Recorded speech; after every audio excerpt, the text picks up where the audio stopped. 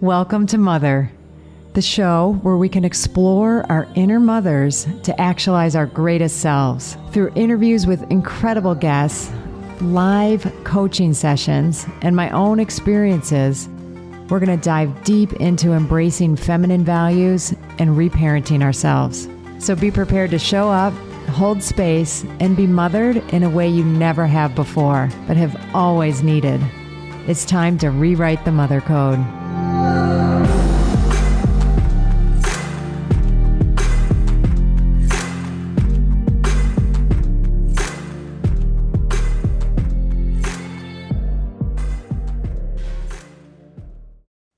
Well, I am beyond thrilled, delighted, and excited for this episode of Mother, Rewriting the Mother Code with me, Dr. Gertrude Lyons, that I have the honor and privilege to be speaking with, and you're all going to get to hear from Clark Strand and Perdita Finn. So welcome to the show. Thanks for having us on.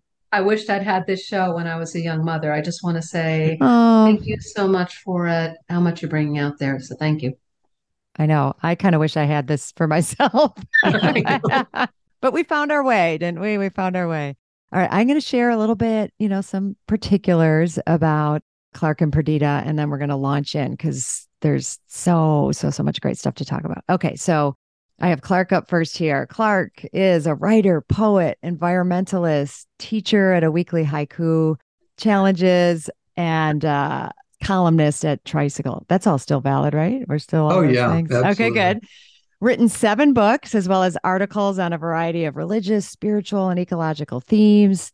Has written for the Washington Post, Huffington Post, New York Times, Newsweek's On Faith blog, Tricycle, Body and Soul, Spirituality and Health, and many more. And Perdita is also an author, co-author with Suzan Saxman of The Reluctant Psychic.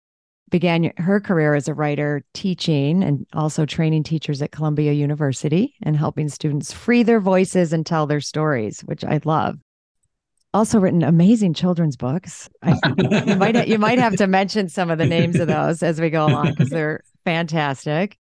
And just has been creating empowering learning adventures in her life. She has a book that is coming out in the fall, September of 2023, Take Back the Magic, Getting to Know the Dead, a love story about the long story of our souls. And I'm super excited to read that. And I was sharing with Perdita and Clark that I was gifted. What I didn't mention were the names of 2 books that I think we'll probably mostly focus on in this episode, but who knows, where we'll go. But I particularly want to honor 2 of the books. They co-authored a book called The Way of the Rose, The Radical Path of the Divine Feminine, Hidden in the Rosary. There's a lot we want to talk about with that. And then also Clark, one of his books is Waking Up to the Dark, The Black Madonna's Gospel for an Age of Extinction and Collapse. And there's some really juicy, beautiful stuff in there. So many ways we could go, but I'd love to just hear the 2 of you. I just said all these things about you, and the things that you wrote, but your life is just, you share so much in your books about your path and individually, but then the intersection as your couple, for how these books came to be born and came to life. So I personally don't know where to start. So I'm hoping you can just pick up anywhere with that for the 2 of you and your journey, and we'll start there. Well, I'll share with a dream I had 25 years ago and that you may relate to. I was a young mother. I had 2 children. We were working at home, but working full time. And when you're a mom, you're working 3 full-time jobs simultaneously, parents and young parents. And we were looking for spiritual community.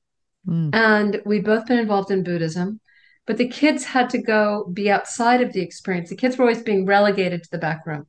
And ultimately we left and we ended up at the Episcopal Church. And again, the kids were relegated to the back room, and Buddhist that I'd been, of course, I was teaching Sunday school. Yes. And I wanted an experience with the children. I didn't want to be apart from my kids on Sunday. I wanted an experience that integrated them. And I kept having a vision of a group I called in my imagination Mothers Without Borders, where we'd get together as parents to support each other in the business of parenting through prayer.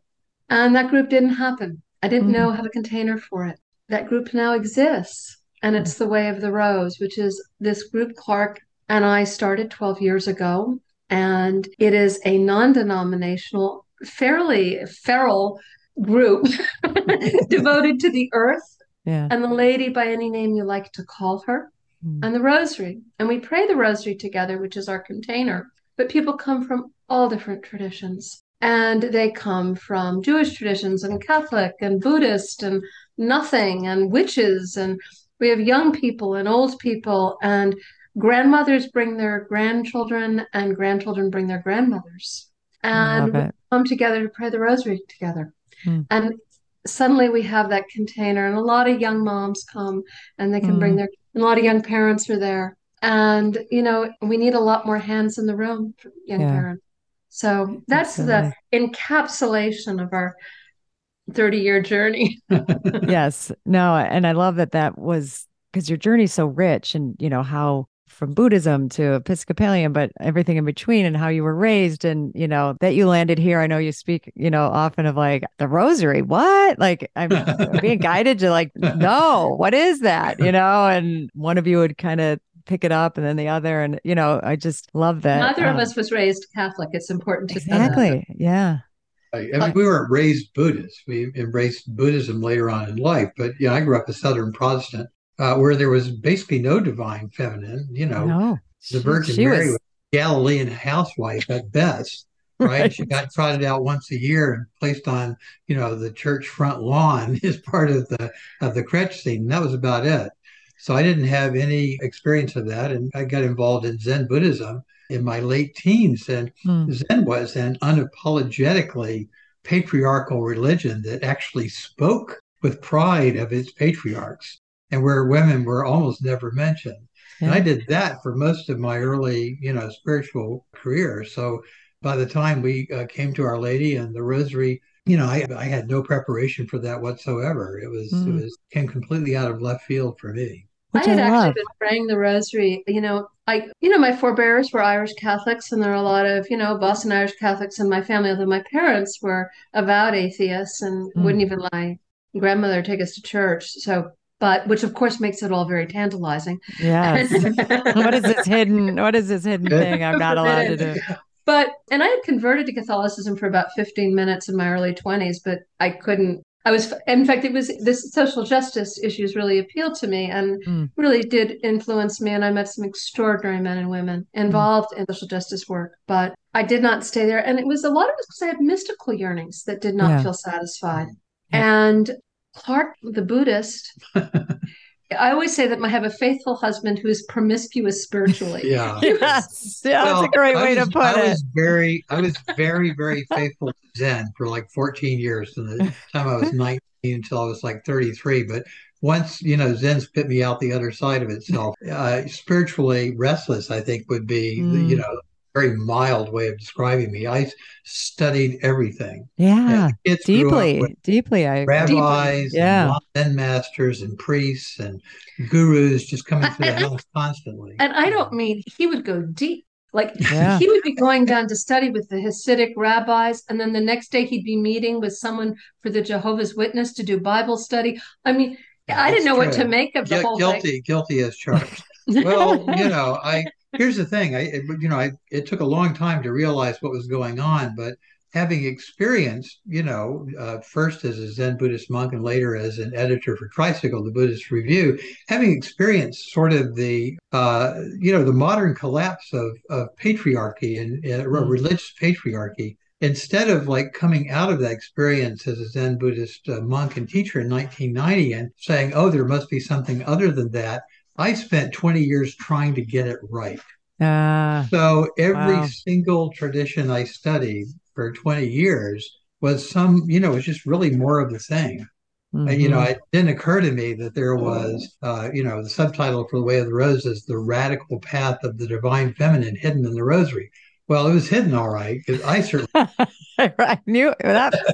But as a young mother, yeah, overwhelmed as you are, and you worry, it becomes your job, mm-hmm. right? And I found myself, Clark taught me to pray the rosary, and it was something to hold on to. Yes. And it was literally like you're in the ER with a child in the middle of the night. You're not going to follow your breath.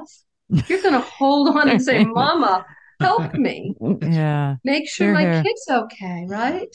Mm-hmm. And I found myself, and I had no idea, Gertrude, how to explain to anybody else what I was doing. I kept saying, how can I, Oh, an ex-Buddhist, feminist, find everything I need? And the amazing thing was, I would go to bed, I would put the kids to bed at night, and I would be praying the rosary, and I'd be holding the beads, and they would be holding my hair. You know the way children play with your yes. They hair? reach up and yep. And I realized what they're doing with my body is what I'm doing with the body of the mother, Yes. and that we're feeling. And I, my own mother during this time when my children were young, came to live with us. She was dying, Mm, and so I was caring for young children and a dying mother, and I needed a mother in the room. here, here. And, my koan, in Zen, there's a koan, a riddle that's given to you to sort of break open your reality. And my koan that I gave myself was Mother of God. Mm. So take God, take this abstraction that we don't know how to get our hands around, and give God a mother. And that broke me open. Now, Perdita And- talks about me teaching her the Rosary. yeah. So I actually, the Rosary is one of the things I studied, like in this endless crusade through the religions of the world, Yeah. basically looking for something to Right. make the world gone mad, right? A Mm. world on the midst Sure. of species extinction and climate collapse and all of that. And so, I discovered the Rosary on a teaching trip to the Southwest in Taos, New Mexico. I kept Oh, seeing yes. images Please maybe of tell this story. Guadalupe Yes. Yes. everywhere, right? Yep. It Yep. was her feast day 2 days It ago, too. that's right. Oh, it is. Yes. Yeah, on December 12th. Yep.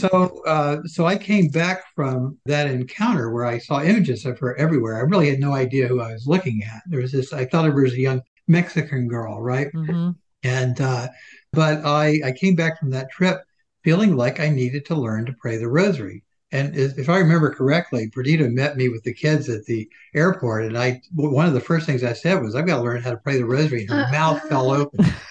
I thought, think oh you've dropped a no, few. not that, please, Not this again. please, You've dropped no. a few of these kind of bombs on her. We're going to talk about a couple of Yes. He has a So, habit of doing that. but I yes. did. I taught myself to say the rosary, and any 8-year-old with a diagram can learn it. Yeah. Like in an afternoon. I mean, that's the beauty of it. It's so simple. So I started praying it, and a strange thing happened. I found myself getting into the deepest places like I had ever experienced as a cloistered Zen Buddhist monk in a remote Wow. monastery, like where it would take me 4 or 5 days to get in that place of, that deep a quiet and a sense of peace. And so I told myself after, I want to say 2 weeks, oh, this is definitely a placebo. Like I am totally talking myself into this. There's no way that This is sitting happening. How there can like this be some happening? old grandmother with a bunch of Yes. beads and mumbling prayers is actually Doing creating something. this Yeah. experience, right? I'm just completely talking myself. So I quit.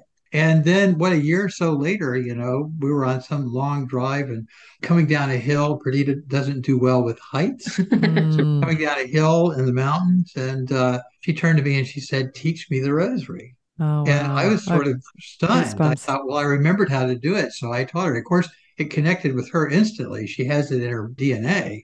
And so she started praying, and she prayed it for years By myself. by herself And the kids. and with the Kids played with kids. me. The Oh, kids with the grew up with. kids. Okay. Meanwhile, I'd moved on to tons of other things. So it was only after about 10 years that I came back to it. This isn't in the book, but it's something I realized after we wrote the book. And about that feeling of peace that comes to you at the rosary, and it might Mm. be in to people, particularly our mothers. A question I began to ask is, why are beads so ubiquitous in religious traditions around the world? Yep. And they are. Every religion has a tradition of using beads for prayer. But even older than that, human beings have been making beads as long as we've been human beings. They found beads that are over 120,000 years old in Morocco. And making beads is not easy. Like it takes a lot of work to fashion a bead from stone or shell. And probably they're beads made from wood and clay that are older than that. But I would ask your viewers to take, if you've got a button or a necklace or any kind of bead, and to roll it between your thumb and forefinger and begin to notice how it begins to make you feel. Because that's the secret behind the rosary. which is there is something about that gesture which is profoundly comforting. Mm-hmm. And we might call it fidgeting. But it's a kind of fidgeting that is so primarily consoling. And what I realized with this aha moment, I kept going, what is it? Why does it make me feel so good to pray the rosary? Why do I love it so much? Yeah. And one day when I was praying, oh, it's the same feeling I had nursing my children. Mm. And in fact, that gesture of holding the bead is the gesture the baby makes to the nipple when they're first born. Love that. And what happens when the baby holds the nipple is that a hormone called prolactin lets down both in the mother's body and in the child's body to create that cocooned feeling of calm and peace. It's the same hormone that, birds get when they sit on their eggs. We know that feeling, right? If you've nursed a child, it's really that's the feeling Clark was experiencing. Yeah. And much of that other book that you mentioned, Waking Up to the Dark, much of the earlier parts of that book deal with a study conducted at the National Institute of Mental Health in the mid-90s about sleep, right? Yeah. Oh, I'm so glad you guys are going everywhere I want to go. Yeah. So please. This is so perfect. Yeah. Please go into that because this really, Well, it's very intimately related to the Rosary, and Lady of the Black Madonna, and Sleep in Darkness. So this researcher named Thomas Ware had a question. This was the guy who discovered seasonal affective disorder, right? He was a I didn't realize. He was a heavy-hitting, medical researcher, and he got very curious. He wondered, do modern human beings sleep the way prehistoric humans slept? And he began to think about how slowly our bodies and our DNA change, right? That we're basically hardwired in certain ways that the modern world overrides. So he asked the question, did human beings sleep longer? Did they sleep better? Did they sleep differently before the introduction of what he called light-assisted wakefulness? So he took a group of people off the streets of Bethesda, Maryland, just ordinary people, and he took them off of all forms of artificial illumination, artificial lighting for 30 days. And for the first 3 weeks of that time, mostly they just slept about an hour, hour and a half longer, repaying what we're called the national sleep debt, right? Because Americans are so chronically sleep deprived, right? We don't give ourselves comfort. We don't take care of our bodies. We don't give ourselves time in the dark, time for dreams and imagination, intimacy, touch, all of those things. I'm really getting what a big deal this is from your book, but keep going. Yeah. So he took them off of all forms of electrical light for 3 weeks. They just slept more. After 3 weeks, every subject in the study started waking up after 4 hours for 2 hours of what we're at first just called quiet rest before falling asleep again for another 4 hours. Now, here's the really interesting thing. Those people described themselves as having an experience of peace that they had never known before during those 2 hours. And so Ware thought, he's a scientist, he's a psychobiologist. So he says, well, let's see what's going on in their bloodstream. So he gave them a hormonal panel and discovered that the hormone prolactin. That's the same one I was talking about. Which lets down in nursing mothers, which keeps birds roosting on their nests and keeps mammals still when they're asleep, right? So they don't move around too much. He discovered that the hormone prolactin, rather than falling as it normally does in people when they wake up, once you gave people enough time in the dark, their prolactin levels would remain elevated throughout those 2 hours. Wow. And there's a famous line from the Book of Psalms, not the Book of Psalms, but the Song of Songs, so the great love poem of the Bible, the erotic love poem of the Bible. The lover says, I sleep, but my heart is awake. And I always thought of that as just poetry, but it's actually a description of a state of mind. And that's the state of mind that people get into when they meditate, when they pray the rosary, when they nurse, when they just lie on the bed in the middle of the day and daydream for half an hour. That is that ancient place of peace and renewal that was once basically a middle of the night meditation retreat for every Homo sapiens on Earth.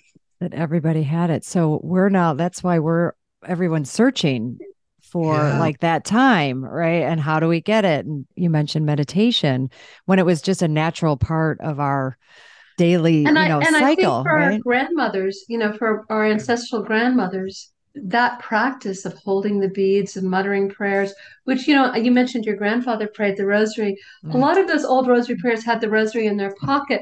They didn't go off on a fancy retreat to get this experience. No. They just reached into their pocket and it was instantly available to them. And it was to drop into that place. And it was family centered, like it took place in the home. It wasn't, there was, prior to like Vatican II, the reforms of Vatican II and the Catholic Church in the mid 1960s, the locus of the spiritual life was in the home. And so people would pray the rosary often as families. Mothers would pray them with their children, like Perdita did with our children growing up. Fathers and grandfathers would come in to say the rosary. So people were having this experience without any kind of patriarchal, authoritarian, priestly oversight, right? Nobody's like telling you how to do down it, their neck, telling them how to do it or how to interpret the experiences that they were having. My father, who was a very fierce atheist, he'd been raised in an immigrant family and had that kind of attitude you have of wanting to be more American and break free, more modern. And he was a doctor, and he always tell disparaging the story of one of his many sisters being sick with pneumonia and his mother gathering all the children around the bed to pray the rosary. And he said, oh my God, can you imagine, what did she think she was doing? Well, she didn't have any money. Yeah. And there were no antibiotics in the 1930s. No Advil. And her daughter was dying of pneumonia. And I will just only add that little girl is still alive at 96 today. And that worked. Whatever was going on there was all the that. She was the longest lived of how many children? 6, yeah. 6.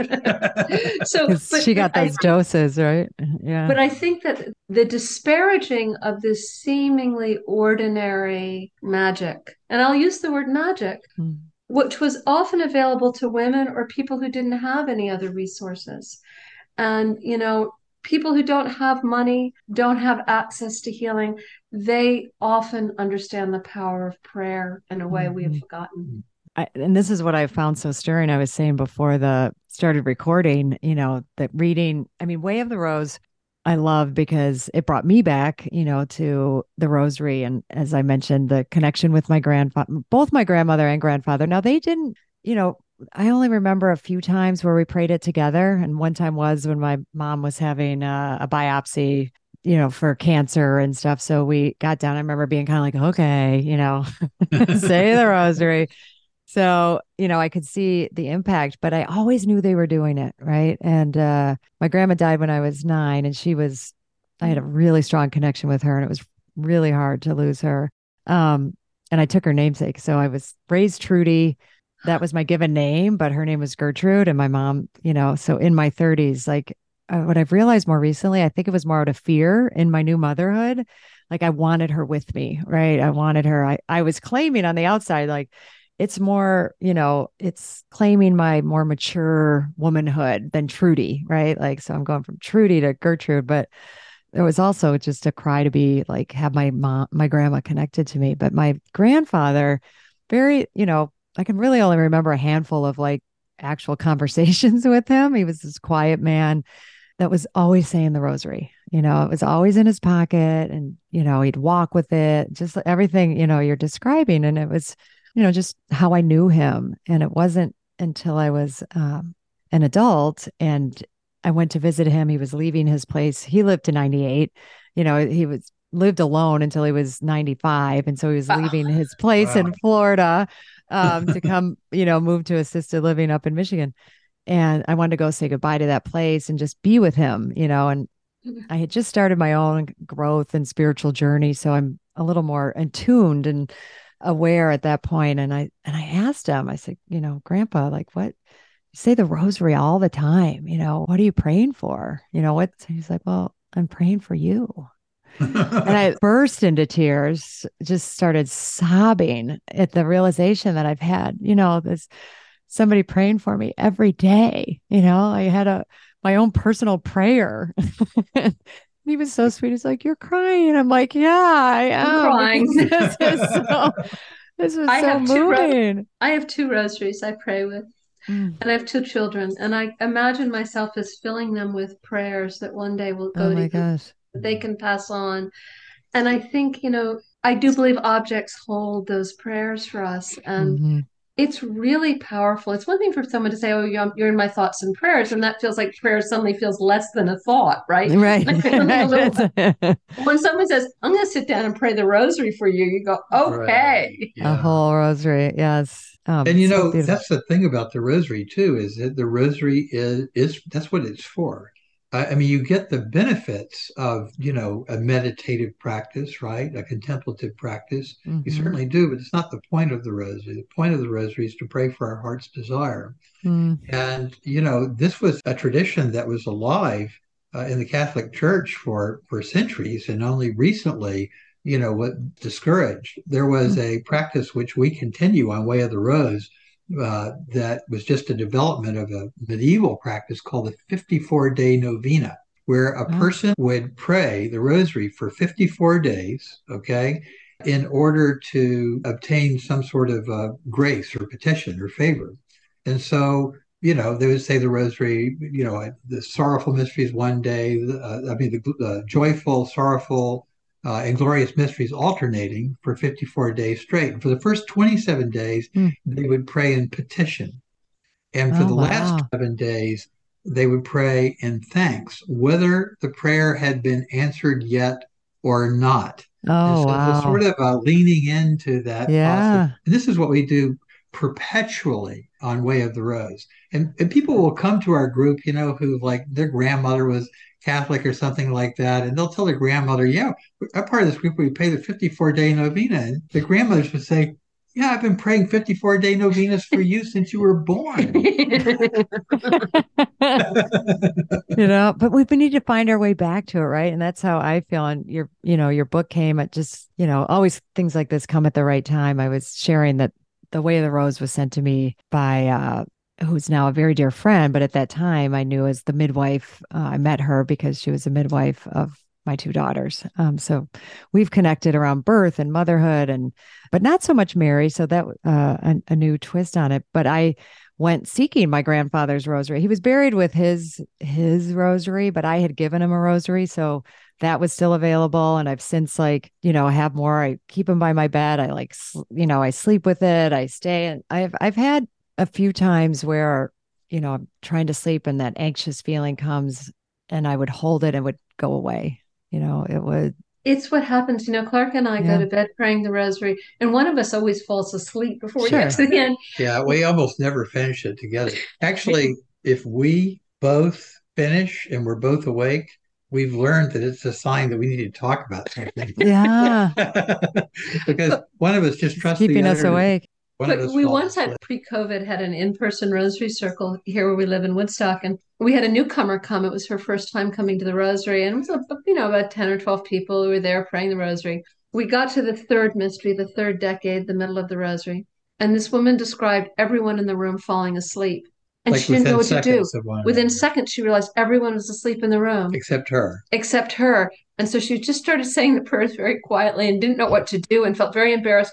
And we got to the end of the 10th Hail Mary, and everybody woke up and continued praying the rosary.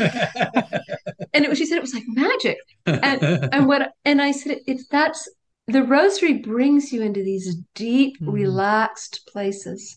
And in fact, what people often find is it brings such rest Mm. and such ease that you do find yourself falling asleep. We always say it's a good thing, you'll come out of it. I often will find myself, 2 hours later, Clark and I will say, well, I'm going to go have a rosary nap. Yeah, right. Absolutely. The rosaries of prayer is, it is specifically designed by our medieval forebears to ease us into what some people would call a liminal state, like Mm. somewhere between dreaming and That waking. space in the middle of That the night. space in the middle of the night. It's Yeah. a visionary place where we get messages and we feel comfort and connection, Yeah. and true rest. And so the way the rosary is set up is you have alternating Our Fathers and Hail Marys. There's one Our Father for every 10 Hail Marys. So the Our Father is not really a mantra. It's a sort of a wakeful sort of prayer. You're praying for, forgiveness and for daily bread and for safety and good relations with other people and a wholesome relationship to the planet, basically, in that prayer. Then you say these 10 Hail Marys, and you tend to go really deep. It's a sleepy prayer. It's a tantric prayer that really relaxes the body and slows the breathing. And sometimes you'll actually fall sound asleep in those 10 prayers. It takes about maybe 5 minutes tops, 3 to 5 minutes, depending on how fast you say it, to say 10 Hail Marys. And you can fall sound asleep in that time and then come back up.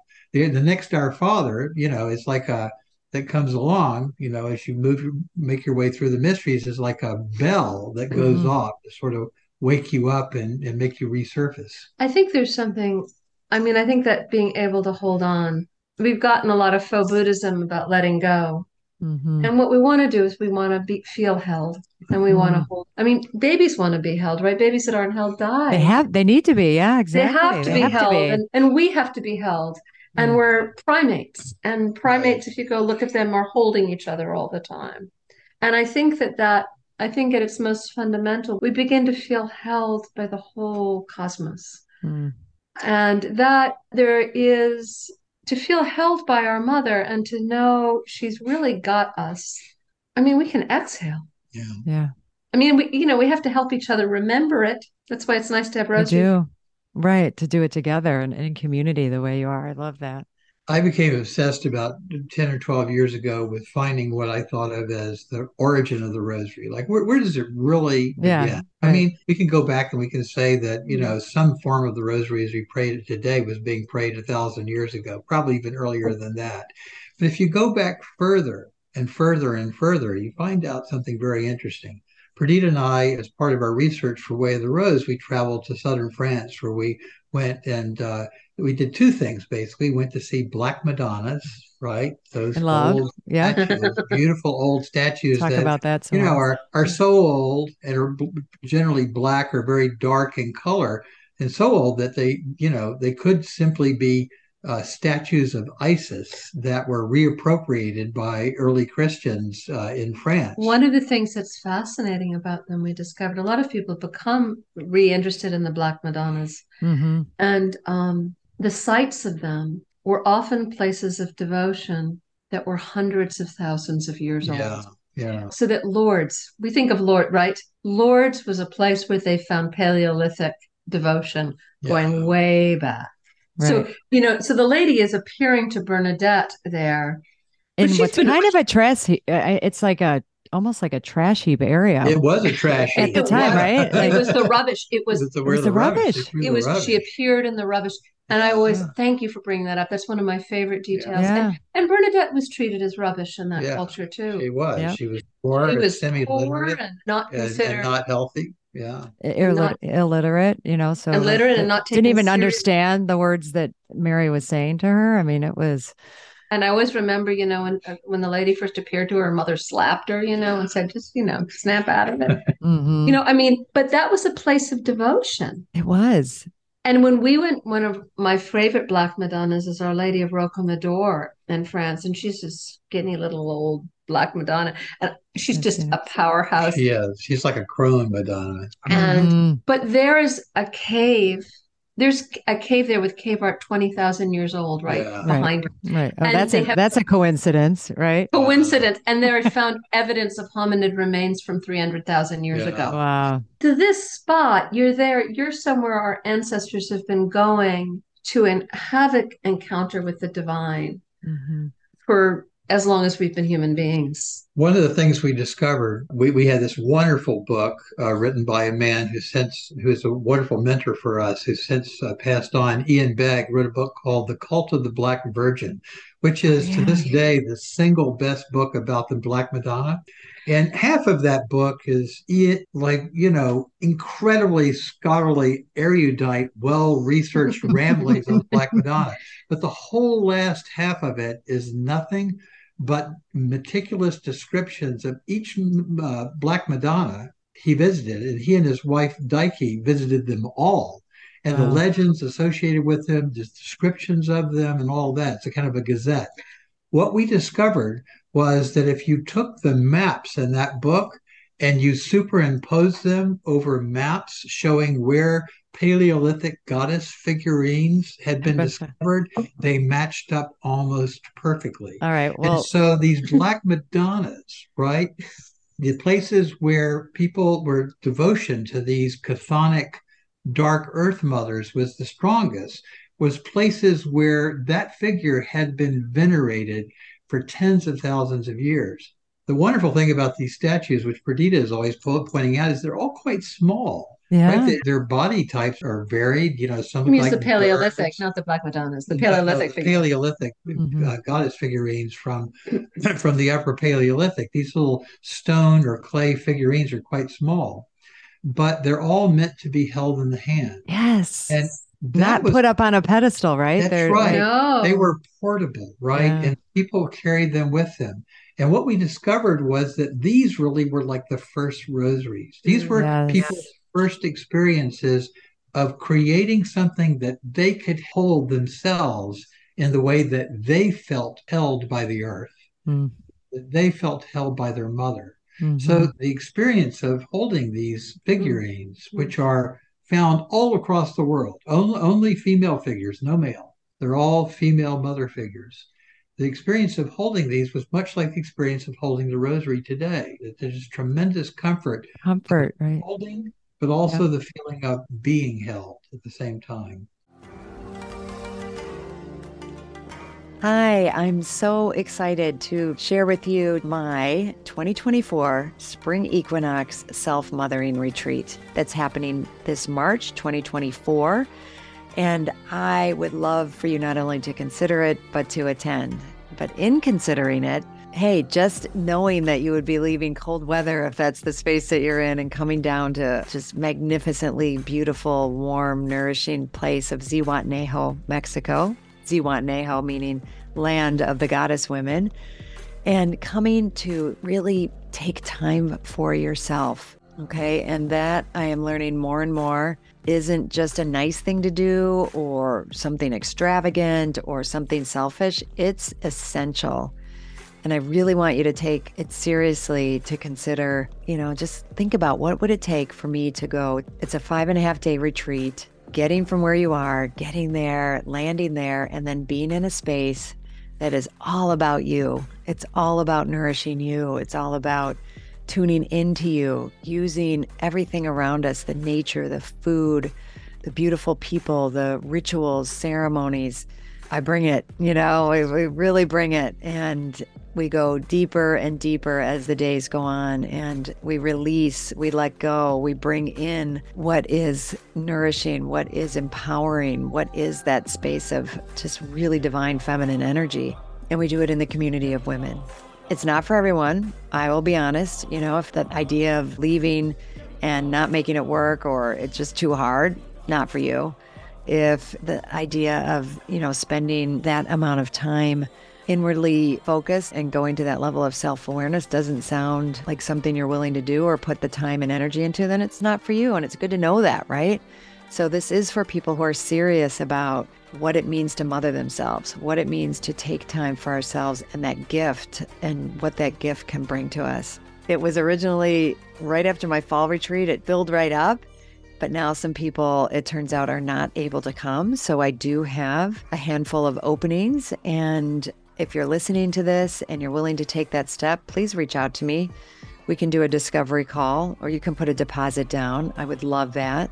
And you can do that by going to my website, www.drgertrudelyons.com. Go to events, and there you go. It'll all be there. There's a beautiful page there for you to explore. I look forward to hearing from you and then seeing you on my spring retreat.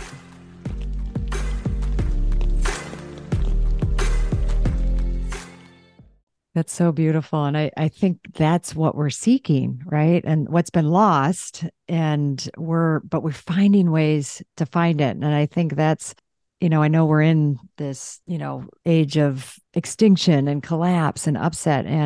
but following this yearning, of being held, holding, I know, Perdita, you were saying you were grateful for my work, and the work of like women reacquainting themselves with the power of mother, and not from a masculine perspective of a job to do, but a space to hold, because the way the great mother, our mother, has been holding it for us and continues no matter what we do. A question I always have is mothers feel so isolated in our culture, and I don't think they've ever been more burdened than they are right now. Yeah. And I'm fascinated by what it was like to be a mother in those Paleolithic goddess devoted times.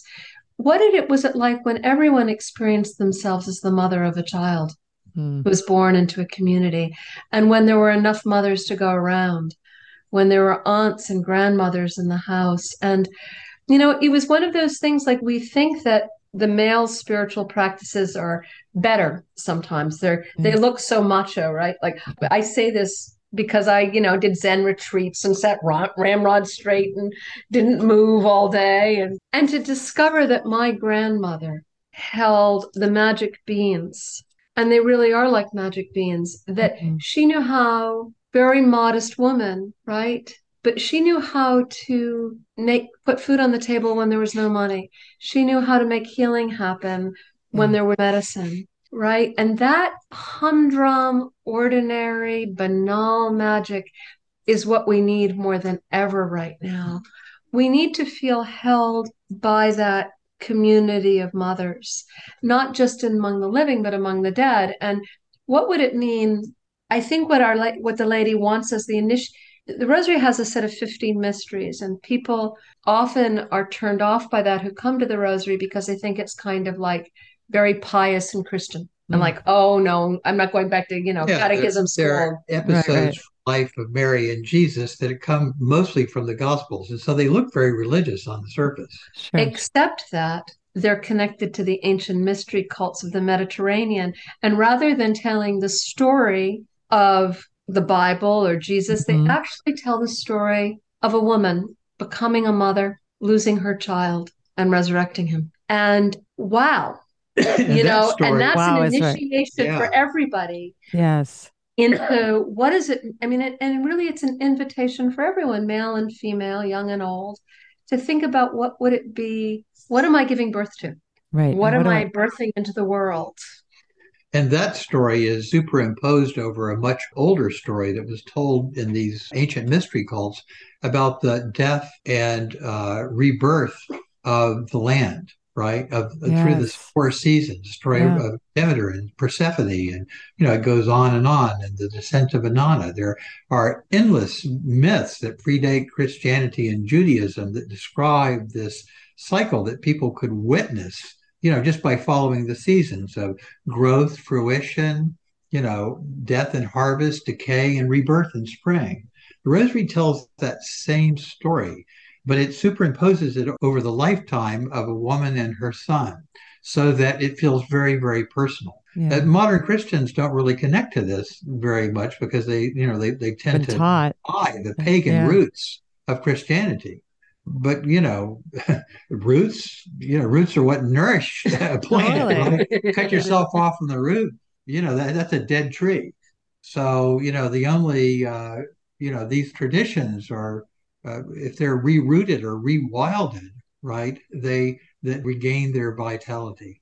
Yeah, and I thank you. This is we're not done. I'm just saying thank you for what we've said, what we've talked about, so far. But something you were just saying about, because I was raised Catholic, and everything was just rote. I can't say I ever felt really connected anywhere within it until as an adult, and I started on my own spiritual journey that, I left Catholicism behind, and I don't know, spiritual seeker, the whatnot. And part of that was going on spiritual pilgrimages every year with a non-denominational group and whatnot. So I've visited Our Lady of Rocamadour, and and Mary apparition sites all over Europe, but particularly the Black Madonna, and Spain outside of Barcelona. Why am I forgetting her name? Montserrat. Montserrat. Yeah. Oh, she was he's one another of my huge favorites. favorite. I know, right? Like, isn't it funny? Like these Yeah. favorites, but, and, like undeniable experiences, feelings at Lourdes, like the Oh, miracle of that water is, Yeah. something, but my connection there with people. So I've felt this now. And, I'm mad at the church for having a whole upbringing and I didn't even know these places existed. And I went to Catholic school and high school and college. How could I get through all of that and not know are these beautiful places? And, Catholics are a little more acclimated to Mary. They haven't, Yeah. completely ousted her, but that all of this is happening. And to me, those places give hope because everybody comes from all walks of life and, for healing, whether it's physical or mental or spiritual, and coming together in those spaces. And like you said, that are spaces that have been venerated, acknowledged, whether it's earth energy lines, I don't know what brought Well, people there to begin with. I will say that, as you know, our devotion to the Rosary really came into flowering with our own experience of the presence of the Lady and an apparition Which I here. was hoping we could still get to today. Yes. And I will just say that where we live, our little house in the Catskill Mountains, is a site right behind our house, our cairns that may be 5,000 or 6,000 years No old. And way. the indigenous people did not live in Woodstock where we live. They came here out of devotion, and the cairns mirror the constellation Draco in the sky. And so we're in the center of that, our actual house. So the appearance of the Lady here it's like she appears as the land. The land Mm, itself is her. is Yeah. her. Hmm. You are meeting the mother directly, the mother as the earth. And she has different feelings. Like Montserrat doesn't feel like Rocamadour, right? It's a different, Mm-mm. and just like the land is They're all different. different. Yeah. And And they're I've, all different ladies, and we love them. I always say, like, suddenly when there's a mother in charge of the world, there are enough mothers to go around. Yeah. There are mothers everywhere you look. And we yes. have a shrine to the apparition here on our property out by the road, shrine to Our Lady of, Oh, as she likes to be called. And I'm because sorry. she, Could you say the name again? Our Lady of Woodstock. We live in Oh, Woodstock, New York, and okay. she can take the name of places where she appears. And so there's a statue at the end of our driveway, a life-size statue of her. And people come from all over the world to pray and to Mm. ask for graces and favors, and then in healings, and then to come back when their prayers are answered. And we have a To book trust. filled with the miracles that have already happened there that are Okay. I extraordinary. didn't know this aspect. I only knew of you. Now, Clark, did this start out of you were the original visitation, right? Can you share Yes. about that? Yeah. Yeah, the Such a in beautiful story. 2011, on the night of June 15th, we went out to dinner. We came home. There was a lunar eclipse just before that. I went to bed as I normally do and woke up 4 hours later to go for my walk in the middle of the night, which is something I wrote about in Waking Up to the Dark Hmm. and I've been doing my whole life. And I put my hand on the doorknob to leave the house, and I felt a hand on my right shoulder, and a male voice said, "Don't go out tonight.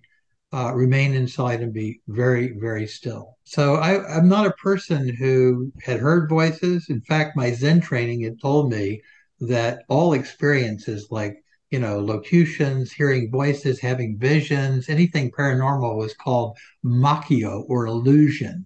And you were just Oh. simply supposed to meditate straight through it, right? Just bulldoze it right over and suppress it, right? Zen Mm. teach suppression of those sorts of experiences. So, and I had, been a Zen teacher, so I had trained other people to do that. So, but something about this, I just didn't feel that I could ignore it. So I didn't go out that night, even though it was very beautiful. I got on the couch and I'd been a Zen monk. I knew how to get very still. So I did it.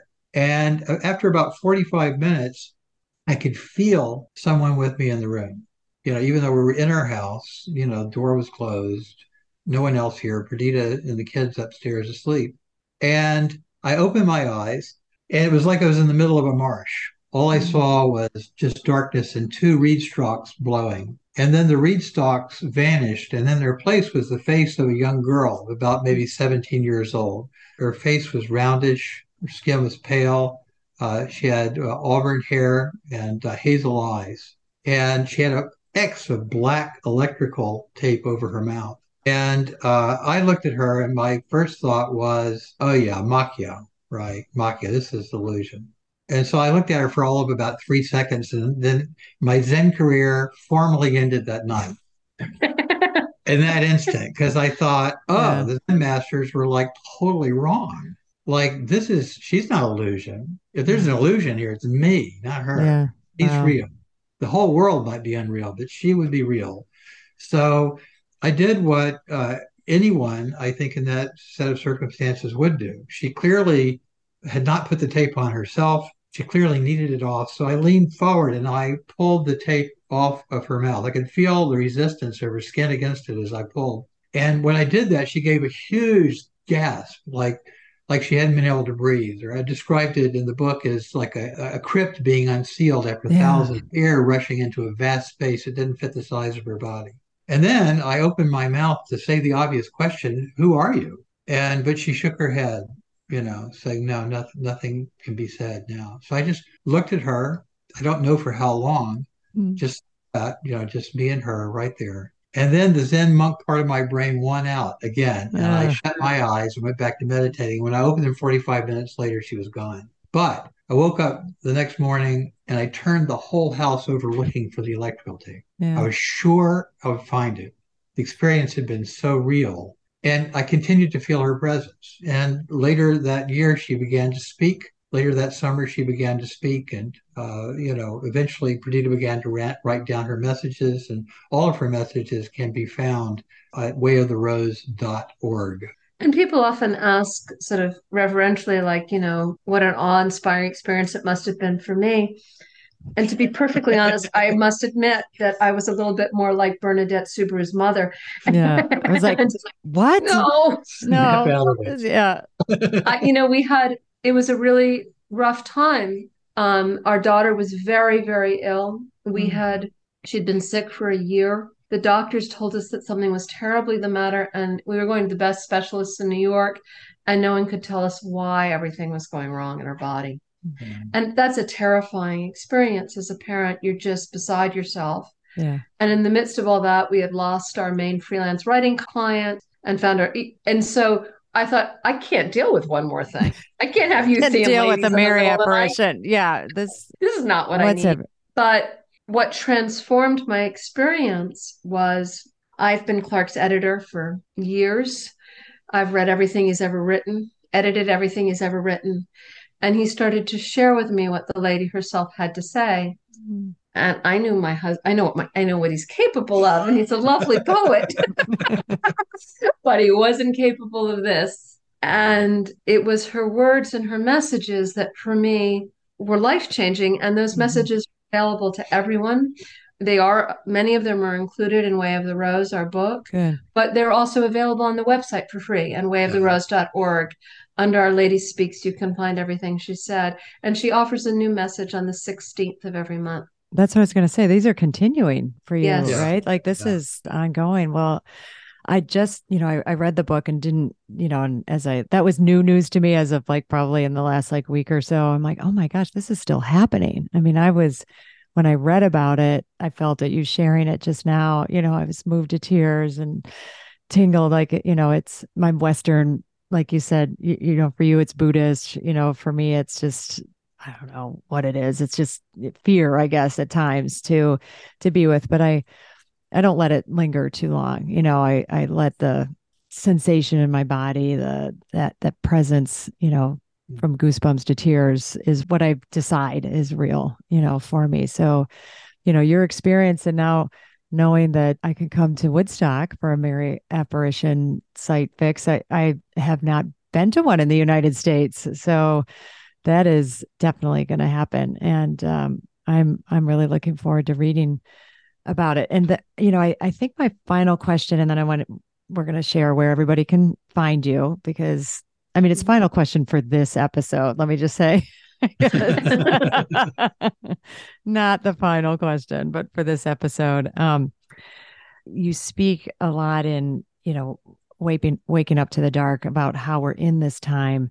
But one thing that really, was turned on its head for me was because it's not new to me that, the divine feminine has been suppressed, and everything that was related, to goddess and all that has been, turned around and made into like evil or dark or, ugly. But the way you talk about darkness and the importance of it and how it's been treated and turned into evil, turned into, something to avoid, where, only suffering, I know we don't have time for you to like go, extensively into it, but I want to, leave us with that and have you share some about that, because, and just how our world is what it is now because we have too much light, right? And I've been catching myself and hearing when people say like, oh, the light and the dark, or the dark side or the shadow side. I'm like, it's got a bad, like, no, I just want to One of stand the up and things say like, something's wrong.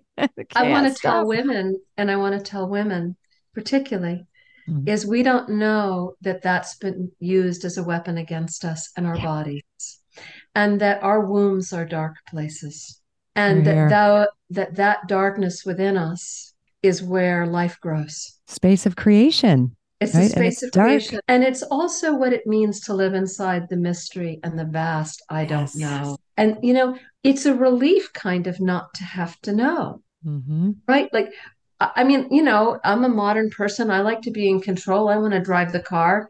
Yes. I want to know where we're headed and how we're going to get there. But I sometimes think what the lady says is like, you guys are like 2-year-olds in a parking lot. Just hold my hand. I can't explain this to you, but I can get you through this. But for me, that, we have let ourselves be, as the darkness has been demonized, the mystery of creation has been demonized. Yeah. And most of the cosmos is dark matter. 85% of the cosmos is, we don't even know what it is. Right. The history of artificial illumination from the first, campfires a million years ago up to where we are now, where basically there's barely any darkness left in some places, has been a history of conquest, right? Light is the symbol. It was even used as a colonialist symbol, right? To bring light to the darkness of the lost continents and so forth and so on. So there's this idea that the more light we shine on things, on nature, on ourselves, on our own consciousness, the more sort of awake we are, the more in control we are, the better we are, the more good or wholesome or pure or whatever. But in fact, just the opposite is true. I'm very struck by the fact that Christians, who have done probably as much as anybody else, ideologically to demonize the dark, their given name for the devil, for Satan, is Lucifer, which means light bringer. All right. So actually, the ultimate evil in Christian symbology is this figure who is an angel of light, right? And so there's this sense that somehow we're going to, illuminate everything. Everything will be known. Everything will be under our control. Mm-hmm. I mean, light is the great symbol of human supremacy and the domination of human beings over nature. And we know where that ends, right? It's not rocket science. Just read the Bible. It's all there. Right. The Bible is like a thought experiment, which asks the question in the first chapters, what happens to a species that claims dominion over the entire world and redesigns it as a theme park for Homo sapiens? Where does that lead? Where does that go? The answer is Revelation, the end of the world, and the destruction of the planet. But women had a different response. And when they developed the Rosary, it was almost an alternative to that vision. It was. And instead of beginning with Genesis and ending with Revelations and Apocalypse, they told a story about birth, death, and rebirth. Yeah. And it was a world that went in a circle, just like the natural world. And it was a world that women understood. And that was a world filled with mystery and darkness. But if we want to see a shooting star, we have to step into the darkness. If we want to return to the land of magic and miracles, we're going to have to take our hands off the steering wheel, and not just take our hands off the steering wheel. We're going to have to get out of the car. Yeah. What I mean? Find a new road, right? Yeah, I think you say that in your book. Yeah. And I think that there's a lot, it's hard. It's a frightening moment. I mean, believe me, I struggle with it myself perpetually.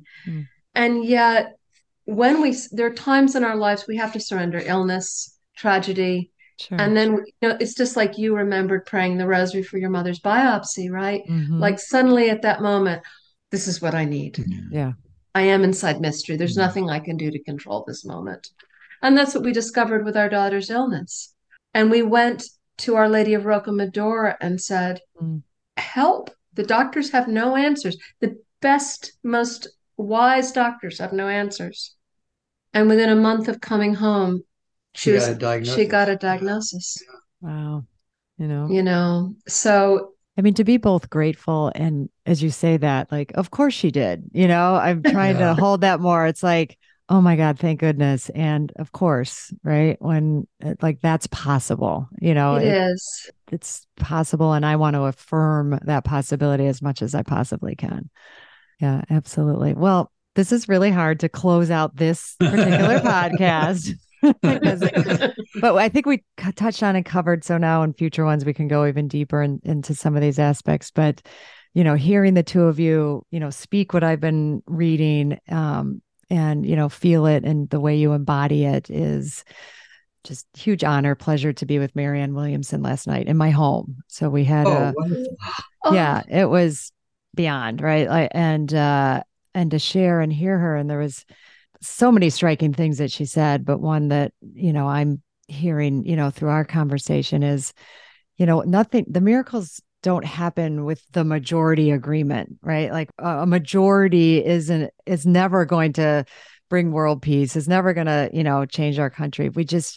But we do need a critical mass, right? And, the way of the rose and, aspects like that are, working toward 100th monkey of this reality, as it's so, is what I also believe is what's going to take us out of this or move us. Course in Miracles was a big influence on Clark. It sure was. Oh, and I just taught it for a while. Wow. I just want to add that Perdita alluded to this, but the Rosary doesn't end the way the Bible ends. In the Middle Ages, the priest tried to get the ordinary people to end it with the Last Judgment, but the people rejected that, and so the last two mysteries of the Rosary tie it off in a circle. So you have the Assumption and the coronation of Mary as Queen of Heaven and Earth, young again with a little baby in her arms, after which the whole thing starts over again. And so it is, at its most basic, a gospel of hope and redemption and return and renewal. It's that old pattern, that the mysteries taught. But yeah, we're going to have to find that old rhythm and that old, yes, and also create. Clark and I talk a lot. You tell us to shut up. A belief sphere. But I hear you talk. How do we create a belief sphere of magic and miracles? And I don't mean that tritely. No, I mean we don't have the answer.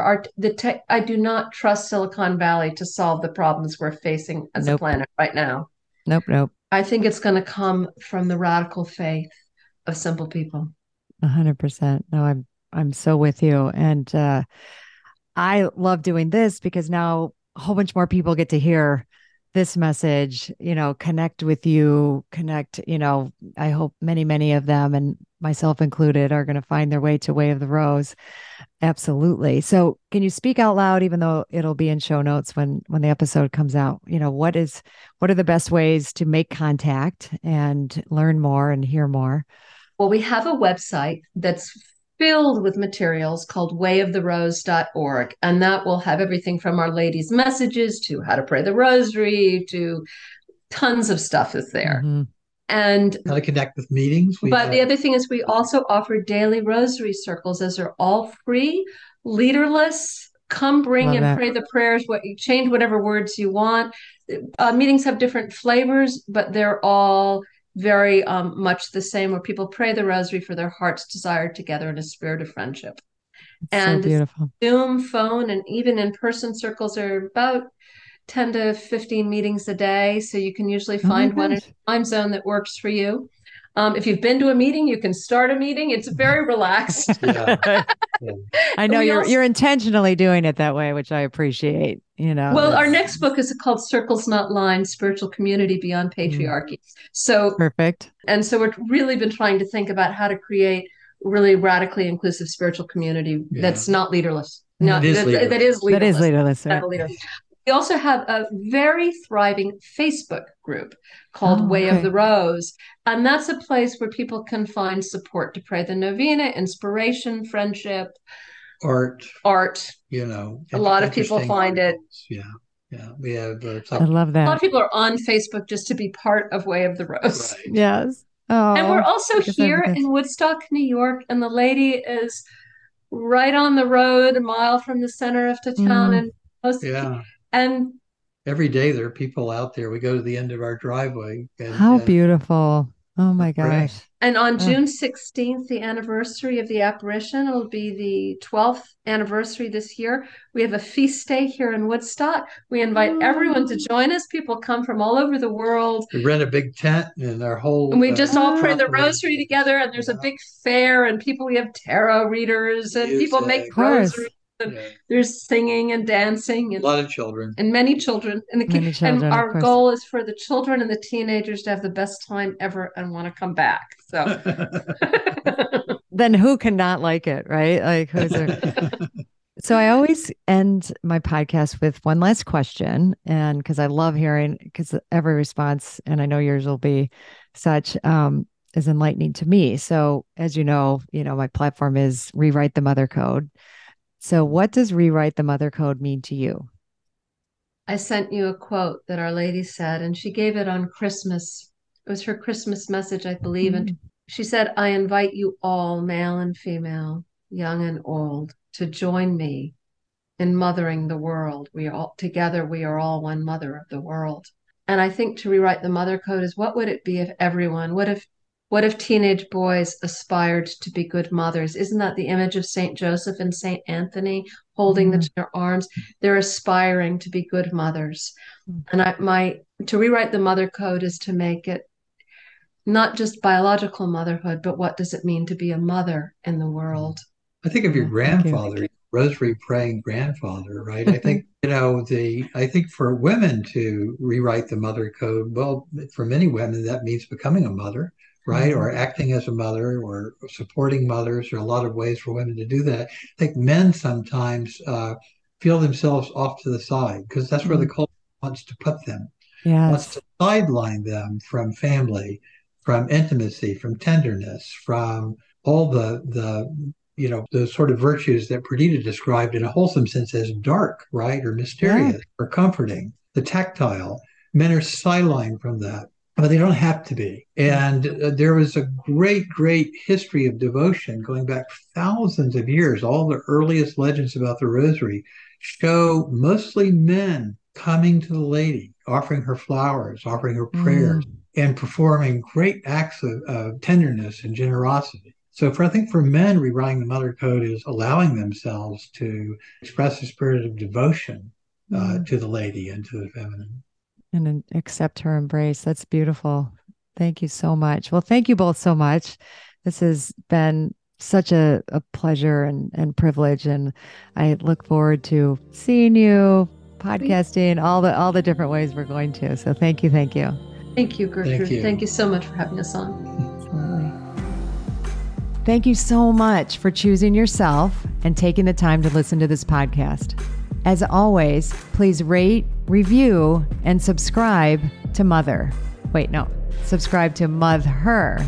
It helps other people who need this message, aka all women, well, actually everybody, men included, find it. I'm honored to have you on this journey in mothering yourself. Remember, change is uncomfortable, but it's beautiful, and it starts with us. And if you can't wait until next week's episode, follow me on Instagram and LinkedIn at Dr. Gertrude Lyons or at my website, drgertrudelyons.com. I'll see you next time.